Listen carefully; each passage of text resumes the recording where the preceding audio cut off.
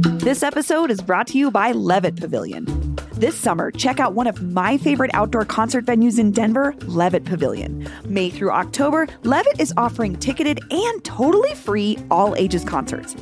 I feel like we just go to anything that's free because it's like the kids can be at the show and it's people aren't weird about it, and you can like bring a picnic.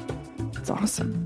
Some of the free shows this season include Iskali, Melvin Seals, Warren Treaty, Sunny War, Charlie Tuna, and more. To RSVP for free shows and buy tickets, plus see the full concert schedule, go to levittdenver.org. That's levittdenver.org.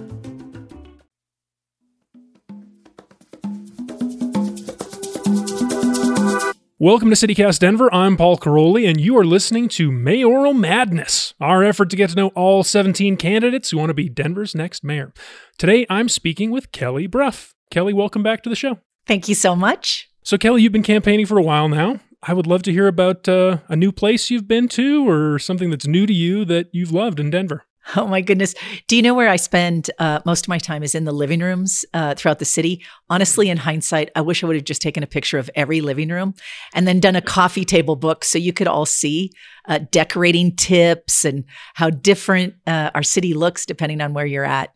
So that's been kind of the coolest part. I also do coffees with Kelly.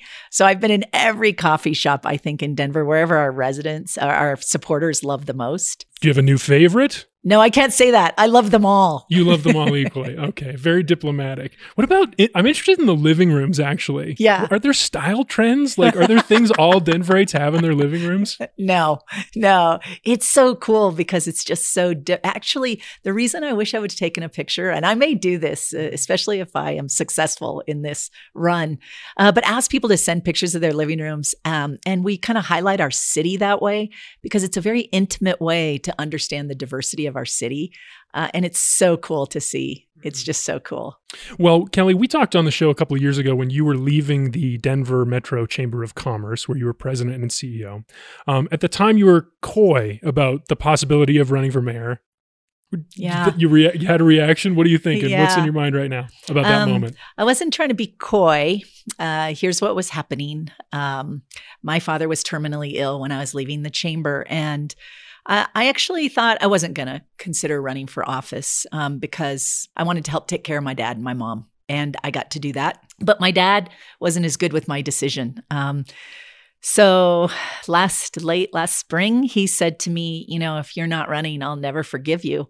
And I said, haven't you become I used a bad word, in your old age. Okay. Can I use a bad word? Yeah, please. Haven't you become an asshole at the age of 82? And what I talked to my dad about was he felt the combination of my family's personal experience. We've had some real challenges in our life, and my professional experience prepared me for this moment in this office. And he asked me to consider it, and I did. And when I started sitting in living rooms of friends and neighbors, I decided to jump into the race because I'm committed to making the Denver the city I know we can be for our kids. Well, the next side of this same question is, why do you think you'd be a good mayor? Yeah, it's such a hard job. This also took me a while to decide. There were kind of two questions I asked. One is, it's a huge operation. It's a huge job. And I think it's more complex today than when I was chief of staff to John Hickenlooper and the head of HR for the city. I definitely know the city well. But I also felt pretty confident. I know the city well. I know the city team. I have deep respect. I love them. So that part, I felt like I think I could really help run this massive operation and address some of the issues. But the second part for me was really, can you govern today? I'm not interested in the title. I'm interested in improving some of the issues we see in our city, from the workers can't afford to live in the city that they work, to unhoused, and what's happening in terms of how humanely we're treating and addressing our homeless crisis in this city, to public safety or community safety. So those were my top three issues. And after spending time with people who are on the extremes of those issues, I realized I think there's also a way to bring our city together and find a path forward. So the combination of my professional experience and my belief that there is a path forward, that we can improve our city together and in the right ways. And I'm up to leading it. Can I level with you about something? Of course. There's just like, you used a couple of words there to describe the unhoused crisis, and I just struggled with it too. You said unhoused, you said homeless. We deal with this all the time on our show, what language to use to describe this. I know it's a small part, and we're going to talk about the other aspects of this later, but how do you think about the way you talk about that issue on the campaign trail? Yeah. For me, I typically refer to people who are experiencing homelessness as unhoused or people experiencing homelessness. I see them as human beings, residents in our city who we haven't fulfilled our commitment to. That's how I see it.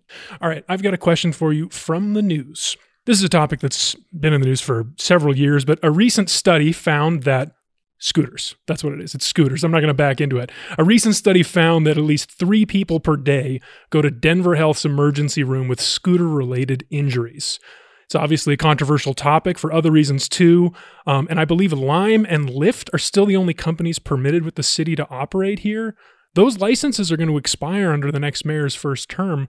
What's your stance on scooters? Yeah, I think I'm a cyclist. Let's start with that. So I've commuted on my bike for 30 years. I think micromobility is critical to addressing our transportation needs. That said, while I appreciate people being injured, I've wrecked on my bike a few times. I'm just as sensitive, though, with regard to scooters of reckless behavior that's actually injuring other pedestrians and unsafe practices.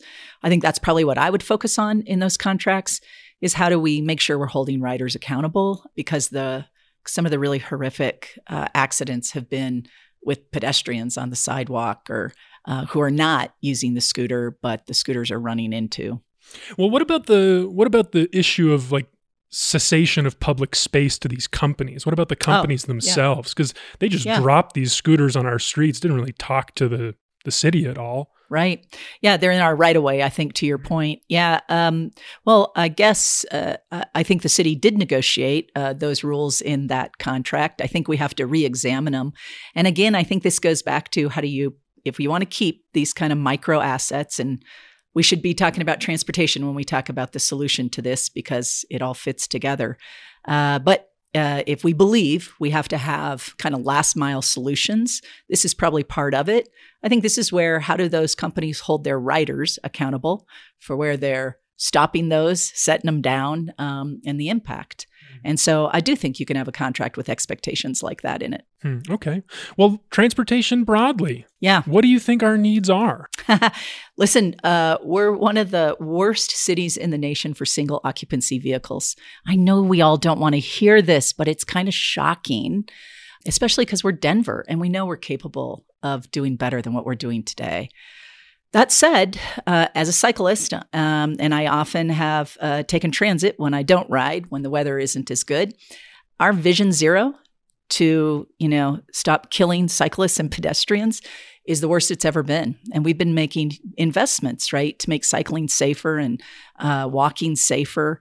It really highlights for me, we might need to do a reset here because it requires, I think, 2 things. One is, what changes behavior in all of us?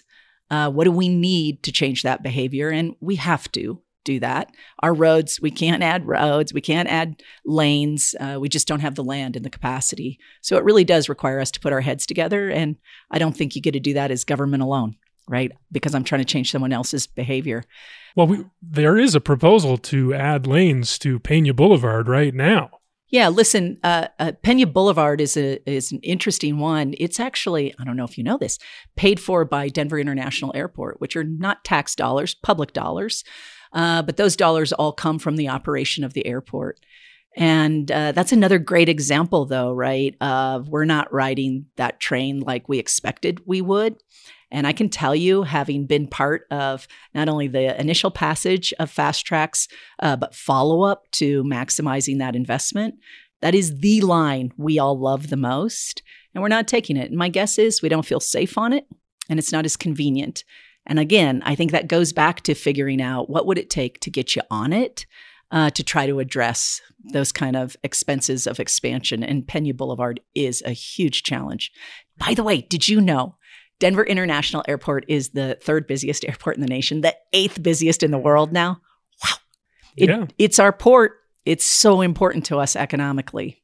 So getting more people on public transit, changing individual behaviors. That's what I'm hearing from you. Yeah, and I think it could be things like in Montbello, we have a circulator right now.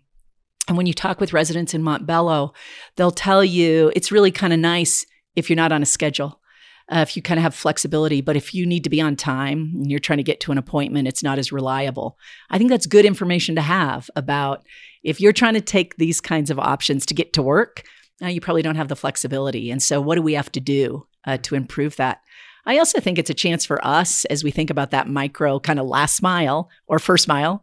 How could we electrify the fleets that we might use to do this? What size do they really need to be? Do they need to be the kind of historic size of a massive bus we have running all over the city? Like questions like that, I think we could answer community by community. Community by community? Yeah, because the truth is— to electrify buses. No, electrifying buses, not. But that kind of smaller, what does this community need? And here's why I believe that. If you're within half a mile of a light rail station, you need much less to help you get to that station than if you're not. And we have a number of parts of our city that are much further out. So that's why I say, I think you got to talk to the residents to say what really works. As a cyclist, I'll give you an example. I rode every neighborhood in Denver this summer. It was really fun if you ever want to go. I want to do it again. But here's what I really noticed. On the west side of town, northeast Denver, way hotter than everywhere else. No tree canopy. I wouldn't get out of my car over there either. I think it's things like that, right? That you learn when you come into a community and you start to experience it with them. The kind of things we probably have to change or address. Are you riding an e-bike these days? No, I'm still pedaling. There you go. Okay. How do you feel about the e-bike program? What would you do with it? Yeah, I really like it, right? I think, listen, someone asked me the other day, am I going to make everyone commute to work on a bike if I get elected? I'm not. Don't panic. But e-bikes are a wonderful way that if you're not feeling as confident or you have much further to go, that you could probably start to use an e-bike. I love the rebates. And making them more accessible to more people in our community. You brought up Vision Zero. We're talking about, getting more people on public transit. I feel like all of it revolves around convincing Denverites to use their cars less. And that's such a difficult conversation to have because people love their cars. The city was designed for cars. How do you do that? Like, tell me as a car driver, what do you say to me? Or why would I want to do that? I think there's a couple of reasons we're getting more motivated to do it. One is the price of gas. If I can make it significantly less expensive for you to take an alternative form when you have to, commute into work, or I think that's really interesting to a lot of Denverites. And I would argue land use and our decisions around the land use are probably the number one determining factor that helps people make that decision. But also the cost of a car. And I think people are paying closer attention to that, especially when you consider the cost of housing here. And so I think cost is a really leading factor that makes people maybe want to have alternatives that could give them options and save them some money. And then climate. I think we are all seriously motivated, certainly the next couple generations, recognizing this is a crisis. And the reality is we do have to change our behavior. And then, of course, time.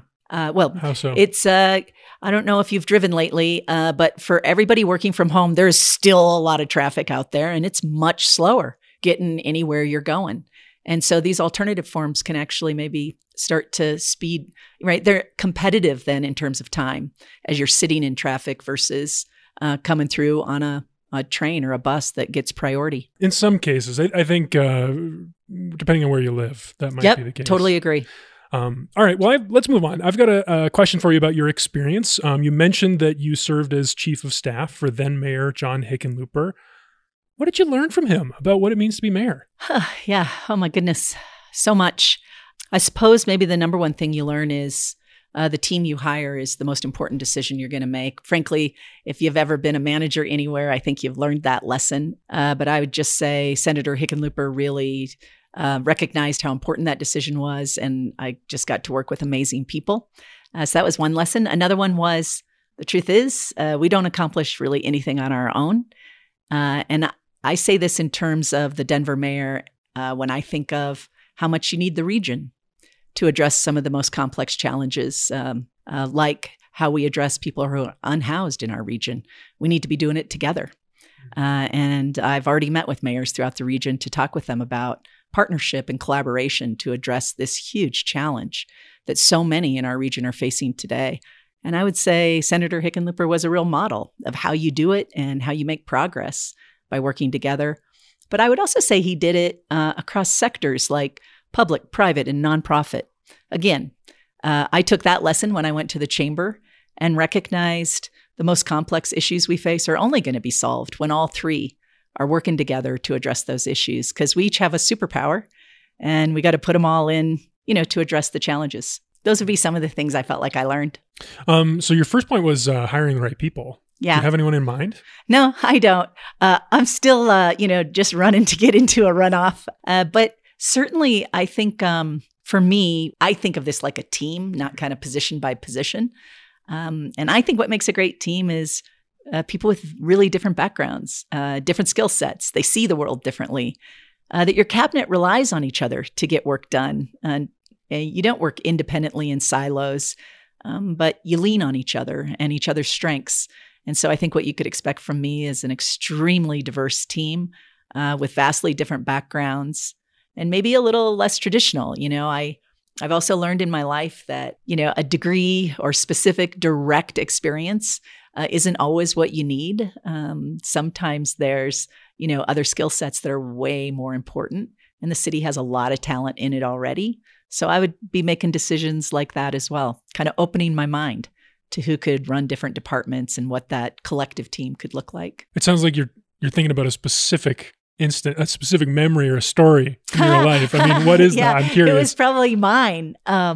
Most of my career has actually been in the public sector. And when I applied to be the head of the Chamber of Commerce, I think they were like, oh my goodness, why would we hire this chick? She, comes out of the public sector. She doesn't have private sector experience or much of it. And yet I would say, I think that was my strength, is I saw the world a little differently. And I think in hindsight, they would all say it was absolutely a strength. Let's move on to a question from a listener. Harry B. writes, I would love to hear how they are planning to address the rising hate crimes against the Asian American community in Denver, while also balancing the fact that many people of color are afraid of police presence in their neighborhood. Yeah, this is, you're to this point, you said it was from Harry? Harry B. Thanks, Harry. I think this point, not only with Asian Americans, we certainly are also seeing it in our Jewish community.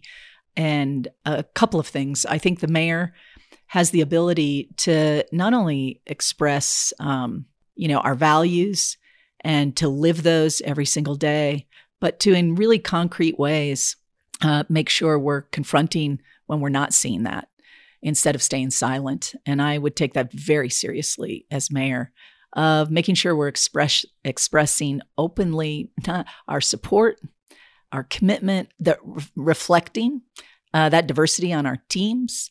So the voices are continually being brought up in front of people. I also think, of course, the city might be responsible for some of those crimes, but more likely it is not. The city who would prosecute those hate crimes, I think, would go, the district attorney is who would investigate. But I also think this is a chance for the mayor to make sure we're providing the support and the resources to investigate those crimes in a way that we hold people accountable and we express our values through that. And then, sorry, go ahead. Well, I was just going to follow up and say, what about the police presence specifically? Because that's such a hard problem. There's not a lot of trust there between communities of color and the police. And never has been. I think we have to work to build trust. I don't think we can give up on it. But I think this is also an opportunity for us to recognize some steps Mayor Hancock has already taken in this regard that are working. And that is that we often don't need police who respond to issues. And using our STAR program, our co-responder program, so that as we're addressing even issues like this, it can be mental health professionals or someone focused more on emotional health and the issues that come out from these kinds of crimes who are working directly with community. And I have spent some time really studying the STAR program, its funding. I would increase it by at least 50%. I think there's a chance our data, I looked at the data at 911, could support doubling it. And I'd watch that closely because I think this is another example of where those resources might make more sense. But I also want to say this. I think we have to work together with community to say, how do we begin to actually build trust? What does that look like? What steps do we take? For me, this is driven by, I believe we have to change the culture of our police department, one that is open and really transparent. People can give feedback regularly, even if it's hard for the officers to hear, and that we get in the habit of asking for that feedback, not just when things go really wrong, but in our day-to-day interactions. So we're always improving, always building. And we don't see it as threatening that people need to tell us there's things we have to do differently. And I would really devote time and energy to creating that kind of culture in the department and displaying, as mayor, being capable of taking feedback like that, changing my own behavior when it's needed, but also helping our department change its, so we can build that trust, because we do need to. It's important for all of us. Feedback. That's interesting. I don't know if I've heard that idea before for changing a culture of a police department. I know that when I go to my neighborhood association meetings, there's a police officer there who sometimes gives a little presentation. I'm sure if I went to their website, I'd find an email address, I could send a comment or a complaint.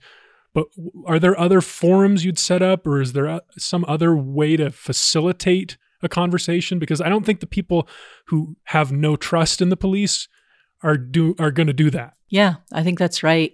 I also think it doesn't make sense for me to say, here's the structure I built for you. So what I would do is go into community and say, what makes sense? How do we begin? You help us do this in a manner that you actually think could work, and we could start to build relationship. And if it doesn't work, you help us change it.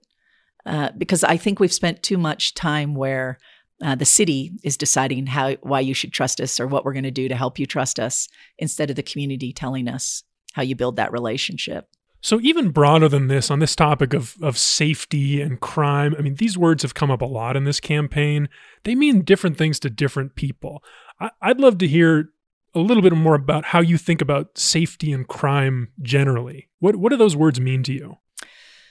Safety and crime mean two very different things to me. Safety means it can be both a perception of safe and it can be a reality of what's happening. And so to me, safety is the thing we each decide in our neighborhoods, in our community, if it's working. Crime is tracking numbers, and we've defined what crime is in this nation and deciding, are those numbers high or low? And it's much more what I would associate with police and the reason we have police. To me, the focus for the next mayor really needs to be on safety. I think crime is a component of it, but I think it's a component. And it's an important one, don't get me wrong. But so how I think about safety are things like I said, I'd expand the STAR program. It's about getting people the services and support that keep them safe, that work. I would make sure we have police officers who are able to respond to 911, and we have call takers who take your call when you call, are able to support and hold them accountable to do the job we have to do. To me, that's the crime. It's you called, we responded. But real safety is long-term. It focuses on the drivers of crime.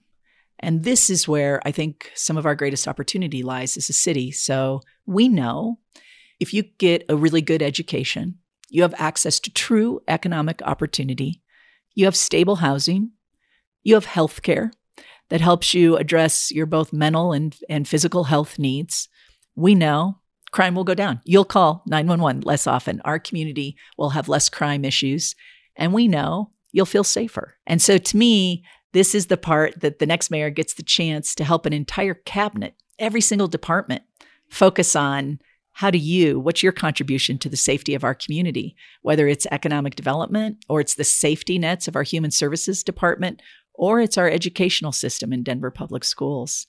But I see the next mayor as really needing to focus on what I consider the drivers of making communities safe. Let's move on to a couple of questions we got this whole batch of questions that we're asking everybody. I pull a couple for each person. This one I thought would be interesting for you because I know, we mentioned you were with the Denver Metro Chamber of Commerce. I want to ask you about the downtown dilemma, this situation with downtown. Businesses are suffering, commuters aren't all returning. Even McDonald's can't make it work on the 16th Street Mall anymore. What would you do to bring life back to downtown? Yeah, I would say I think downtown's in a crisis. Today, maybe 50% of our workers have come back into the office Tuesday, Wednesday, Thursday, if we're honest about it, which means all of that retail and restaurants, just like McDonald's, they don't make it because you don't have the customers there to help support your business. I think we have 5 office buildings that are being turned back to their lenders, receivership, foreclosure in downtown Denver. It's a real crisis. And listen, our city, our region is only as strong as our downtown. It's critical. So what I did is I asked the question, has there been another city in our country's history who faced exodus of companies, had a lot of office space, and transitioned it to residential? And it turns out in the 1990s, Manhattan did. In the 1990s, Manhattan had really high crime downtown. People also didn't feel safe. Companies left. And they focused on what would it take to transition that office building to residential. And they provided incentives and credits to try to help make it happen. And it really worked. It was highly effective. I would look at the same kind of opportunity here. We have a housing crisis. We know we need more units. We know downtown should be dense. This is where you really want your density. So I would work to figure out what kind of incentives and credits could we offer, and what kind of role could the city even play, maybe the state, in trying to help facilitate that transition, because it's an expensive one. 1600 Glenarm is an apartment building today, but back in the day, it was a bank and a commercial office building. I even talked with the people who transitioned that to get an understanding. And I think working together, we have real potential for some of these offices to become the residential we desperately need downtown.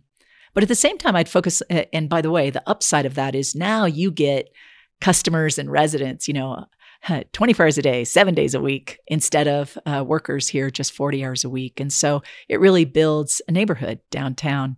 But to do that, I think we also have to think about other investments, like how could I help facilitate childcare and ensuring people have access to childcare downtown? It's a huge barrier for so many families, and particularly women in the workplace today. And I think this may be an opportunity for us to look at how some of those buildings could also have childcare in them. So now you're working and living downtown, and you have great quality care for your kids as well. I'd think of it like we're building a neighborhood. Would those be like city-funded childcare programs? Yeah, well, so today, the city does have a Denver preschool program. It's up for reauthorization in 2024, I forget which, maybe 2026. But it would be pretty quickly that you'd want to go to the ballot for that reauthorization. The opportunity with that program is that the state has now funded full day K and moving into preschool. I would suggest we start seriously looking at our own preschool program to go earlier for families. So younger kids could now have access to those programs.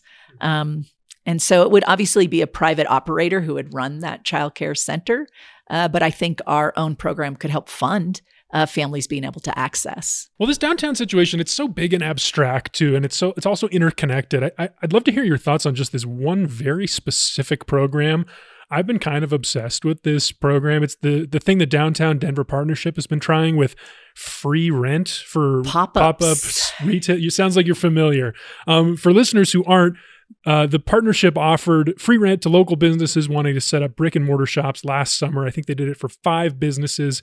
I believe none of those with employees on site are still open today. The people who closed said like safety and crime issues made it too expensive. What do you think about that program? Yeah, I love it too. But it also highlights you can't, even building residential downtown, we do have to create that people feel safe and that it is safe. And so this is part of, I think, the partnership literally between the Downtown Denver Partnership and businesses downtown and the city to look at, come up with strategies of what improves safety. We know what some of them are. Certainly maybe some more police officers, but I actually think it may be some other things like We're under construction on the mall today, and that fencing can cause you to feel a little more isolated. And so are there things we could do while we're finishing that construction that don't feel so isolating? I even think, cleanliness. In our history, people would visit our city and they would say, Denver's so clean. And, that sends a message of pride in your city. So I wonder if that's something we could come together and say we want to, do a do-over on how we're going to maintain our downtown. And then, of course, I really think this is where we have to make a commitment. We're going to house and shelter people who are unhoused. Because I think that adds to people's fear and feelings of fear downtown. And I think it's inhumane how people are living. And I think downtown and the surrounding neighborhoods experience, and struggle the most with figuring out how do you provide the right supports and help. And this is a space we know we all have some responsibility to help solve. Well, while we're on the topic of homelessness, I know we've touched on it a couple of times. You have a plan to end unsheltered homelessness in your first year as mayor, I believe, is the line? Unsanctioned camping. Unsanctioned camping. Yeah. Okay. And so what does that mean? What does that look like? Yeah. Yeah. For me, this really comes from a recognition of what we do today is really not working. So bear with me. I'll describe quickly kind of what happens today. People who have nowhere to go live on our streets, primarily downtown and surrounding neighborhoods, but throughout the region. And what happens when those encampments pose a public health or a public safety issue, the city comes in and notices them that they have to move along. And they move down the block, across the street to the next neighborhood. And a few weeks later, we do it all again. I see it not only as inhumane, but ineffective. And I feel strongly we have to do something different. We have to get people to safer locations. But we know we don't have the right locations or enough to get everyone indoors immediately. So in the interim and temporarily, I would sanction safe sites they'd have to be outdoors, but where we could get supports and services to people more easily, and they would be safer than they are today. And I would immediately help move people to get them to those sites while we build the housing and shelter that we actually need in the long term to get everyone indoors. Are you talking about like the safe outdoor spaces? Yeah, very similar. Okay. So just more of those? Yeah. So people really do have some support, right? Like running water, bathrooms, trash, receptacles that outreach workers can get to people more easily to connect them to the services and supports they need. That's exactly what I'm referring to. With the ice fishing tents or without? I'd rely on the experts to help us figure out what do we need to make these as safe and workable as possible temporarily. Well, I think you'd need a place for people to sleep if you'd want them to be safe Yes. Okay. Yes, we would need a place. They would be sleeping. These would be sanctioned locations. Yeah. Okay. How many? I think that depends on, right? How much housing and bed space do we have available today that can get people indoors, and what don't we have? But it also depends on something else, the region. So I've met with mayors throughout the region to talk with them about that Denver can't do this alone. And frankly, the success of their cities is dependent on the success of Denver, and we need to do this work together. This notion that if I sweep someone across a border to another city in our region, I've solved anybody's problem, we all know is ridiculous. And 5 sitting mayors in the metro area have not only said we'll endorse that homeless plan and work together, but they endorsed me as a candidate. And so I would do it with the region. Let's move on to a fun one. Being mayor comes with special privileges. It does? Sure. I'm sure you could call up pretty much anyone in the city and get to know them over lunch. Which local celebrity would you most want to share a meal with? Oh my goodness. I think I might share a meal with Brother Jeff. Brother Jeff, the local media personality. Yeah. Okay. I just got to know him a little being on his show, and I just really admire and respect him, and I think that would be a fun lunch. Brother Jeff. Interesting answer. All right. So the last big question is the whole reason why we're doing this, inviting all 17 candidates for these interviews. We really want to hear a fresh vision for the future of Denver. What is your vision for Denver's future? Well, I think it's fresh. First, I'm going to share with you, I My family has really struggled in my life. And, there was a long time I felt a lot of shame about my family story. And now when I realize it's really a model of strength, and I'm extremely proud of my family. And I share that with you as I talk about our future, because my story, I lost my father to violent crime. My family received government assistance when I was a kid. My husband struggled with addiction, and my girls and I lost him to suicide.